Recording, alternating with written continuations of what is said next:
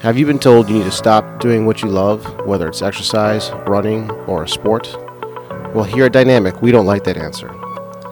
In this podcast, we'll talk to leaders in the health and wellness space from Southwest Florida to get the solutions you need to get you back to doing what you love. Welcome to the Dynamic Naples podcast. What's going on in Southwest Florida? Today, I want to start off with a little test. So, I want you to take a couple deep breaths and just notice what happens. What rises first, your chest or your stomach? All right. It's supposed to be a bit of both, but ideally, if you're in a relaxed state, it should be coming more from your stomach, your belly, which is called diaphragmatic breathing, and less from the chest.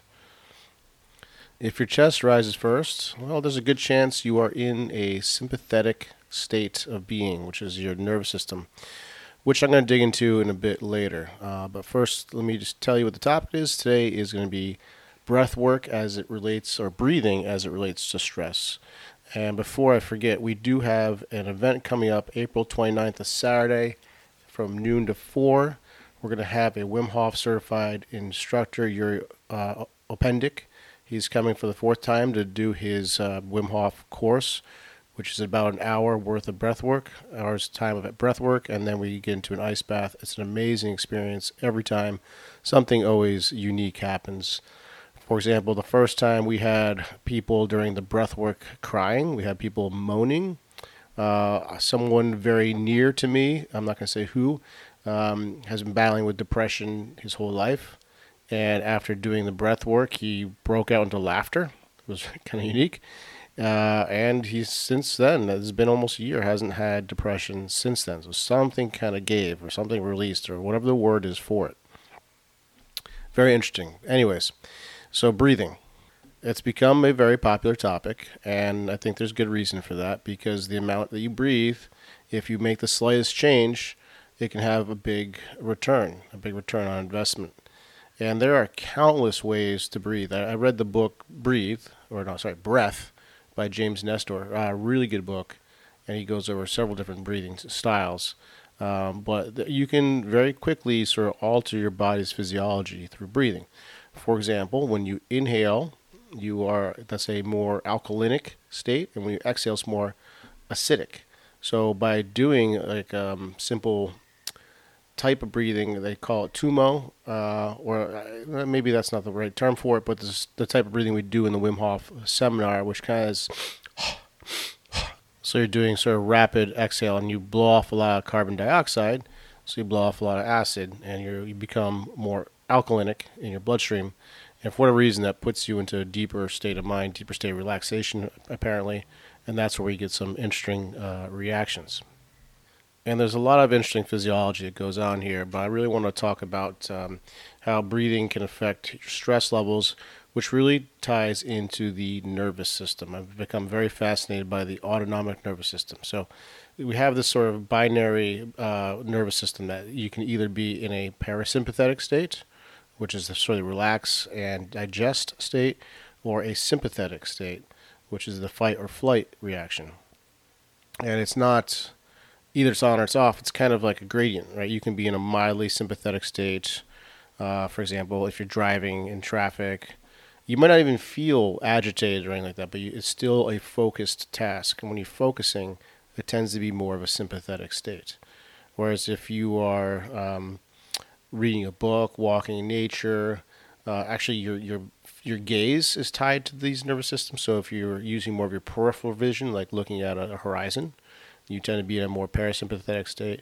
Whereas if you're looking at your cell phone, that you're so engaged, that's more of a sympathetic state. So watching TV and eating a meal, for example, is a bad idea. I wrote a blog on this because you're literally in a sympathetic nervous system state, mostly because TV is meant to stimulate you, and you are fixated with your eyes. So you're in a fight or flight mode, which is the opposite of the relax and digest. So your digestive system is down-regulated, so you're literally going to absorb less nutrients from your food if you're in a sympathetic state. So there's all these kind of like hacks that you can do to trigger the parasympathetic state, and I think that most of us live in modern society in a very sympathetic state. And I learned this very quickly when I wore a glucose monitor for a month because your blood sugar ties into it'll tell you which state you're in. And I was mostly in a sympathetic state, even though I feel that I'm relaxed. I'm not talking about just emotional stress. Could be all kinds of different stress. It could just be, you have to drive to work, you have to work a lot, you have to raise kids. All these things are going to tend to put you in a sympathetic state. So I think we need to do a better job at seeking more parasympathetic activities if we want to stay healthy, because this stuff over time can have long-term consequences to your health.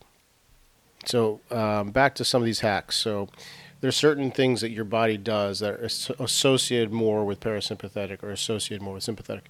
So if you're chest breathing, that's more sympathetic. So picture someone who's in a fight, right? Their chest is heaving usually, unless they're a conditioned fighter, like an MMA fighter, where they've sort of trained themselves to be able to deal with that stress, and so they're breathing more calmly with their stomach. So stomach breathing is more diaphragmatic.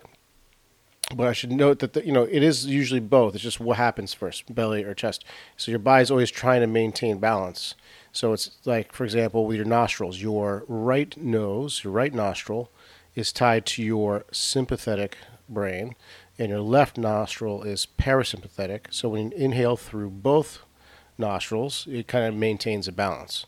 So going into the hacking idea, you could just plug up your right nostril and breathe through the left nostril only, and that'll put you into more of a parasympathetic state. So if you had to give a presentation and you were nervous, you could try that. Do several deep breaths through your left nostril only, and it might just calm you down enough. Also, nasal breathing is more parasympathetic, and mouth breathing is sympathetic. So if you're in a stressful situation, again, picture someone who's in a fight, they're probably breathing through the mouth, and their chest is rising. So all this is sort of a protective mechanism, right? Because the body's just like, okay, stressful event, I need energy fast. So you can use the mouth. It's a bigger hole in your face, basically. Get more air in, oxygen to your muscles, and you can pull up on your chest, which can draw it in faster. And then the other thing that happens too, cortisol starts pumping through your body. That's the stress response hormone. Cortisol tells the liver and muscles to release glucose into the bloodstream, because glucose is a good fuel source. So your body can burn either fat or glucose for energy. But fat's a little harder to break down, so it takes more time for the body to do that. So it would preferentially seek glucose in an emergency situation to draw as much energy to you as fast as possible. This is the correlation between stress and diabetes. Basically, if you're chronically stressed, or in a sympathetic state, I should say, you're chronically having glucose in your blood, and then your pancreas says it keeps secreting insulin, and over time you become insulin resistant, and that's what diabetes is. So that's sort of the linkage, and that's why mouth breathing, especially those who have sleep apnea and snore and they breathe through their mouth all night, you're basically in a sympathetic state the entire night. Another thing that happens, so if you have to run from a bear or get into a fight, your body needs your muscles to work pretty good, right? So what it does is it actually increases the tone. So you become hypertonic in your musculature, all right? So if you are having muscle aches or pains and you're feeling stiff, getting massage, probably the way it works the most is by triggering the parasympathetic system, because that downregulates the tone in the muscle. So I kind of wonder if some of the mechanical parts of massage are really the great benefit, or are we just accessing the parasympathetic system? So one of the things I do when I have a patient comes in, say, for back pain, is I'll start off by just assessing their breathing, and it's amazing how many people chest breathe sort of primarily. So I'll teach them some diaphragmatic breathing, because A, that's going to get some gentle flexion extension of the spine. B, it's going to trigger parasympathetic system, and then basically the muscles calm down. C, they just haven't done that, so it's just an easy little activity anybody can do. It's non-threatening, and it's never going to cause any pain. So breathing alone, it's like I said, there's so much return on the investment, and it's free, and it's right there. That's why I love it so much as a way to trigger the parasympathetic nervous system. And lastly, I just want to touch on the nasal breathing thing as well. It's pretty important, because breathing through your nose stimulates nitric oxide production. Nitric oxide is a very strong vasodilator. So It does the opposite of constriction of your blood vessels. So it's another good way to sort of decrease blood pressure. So in some ways, this is sort of the elephant in the room. What is the current pattern we see constantly? Everyone's overweight, they're stressed, they're diabetic or pre-diabetic, they have high blood pressure, they're mouth breathing, right?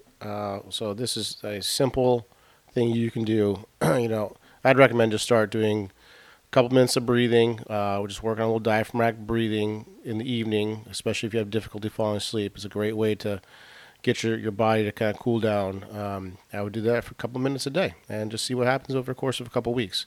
I think you'll be surprised. All right, that's all I have for you, Southwest Florida. I'll put a link to our Wim Hof event. That's April 29th. I'll put that in the show notes. Be sure to check it out. Thanks. Why guess when you can test? Do you get hangry or crash after a carb-heavy meal? These could be indicators that there is a dysfunction in your blood glucose regulation. If left unchecked, it can lead to irreversible changes. If you catch it quick enough, you can make diet and lifestyle changes that will get your levels where they need to be. 88% of Americans are pre-diabetic and don't know it. Diabetes underpins many of the pathologies we deal with in this country, such as obesity, high blood pressure, heart disease, and stroke. For some reason, it is rarely screened with your physician, and if they do test for blood glucose, it's usually with an A1C or a fasting glucose, which can sometimes give you a false negative. NutriSense is a company that supplies continuous glucose monitors. We've paired with NutriSense to get you real-time data to see how your physiology responds to glucose. The NutriSense app lets you track your daily activity to see how food, sleep, exercise, and stress impact your glucose. You can log or import this data into the NutriSense app to see the effect on your blood glucose levels as soon as it happens. Use the code DrChris25 for $25 off your order today. Do you have unexplained pain, or do you wonder just how healthy you are? When was the last time you had your blood tested? Blood chemistry analysis is a great tool to stay ahead of any health conditions, and now you can have control of your health with Let's Get Checked. Let's Get Checked is an incredible company that sends blood tests to your home. You can choose from over 30 different tests, whether that's thyroid function, testosterone, micronutrient, cholesterol, or C-reactive protein, which is a marker for inflammation. It is sent to you with free shipping, and you get your results in 2 to 5 days. No physician referral needed. Use the code DPT25 for 25% off. You can find links in the show notes. Did you know that you can get started with physical therapy without a physician's referral? Physical therapists don't just solve pain, we get down to the root cause and keep it from coming back. We also discuss all things health, such as nutrition and lifestyle changes. If you feel that you could use some help, let's get on a free consult call. Go to www.dynamicnaples.com and sign up for a free call. Also, if you like this podcast, please give us a rating wherever you listen to podcasts. It helps us spread the message. Thanks for listening, and we'll see you next week.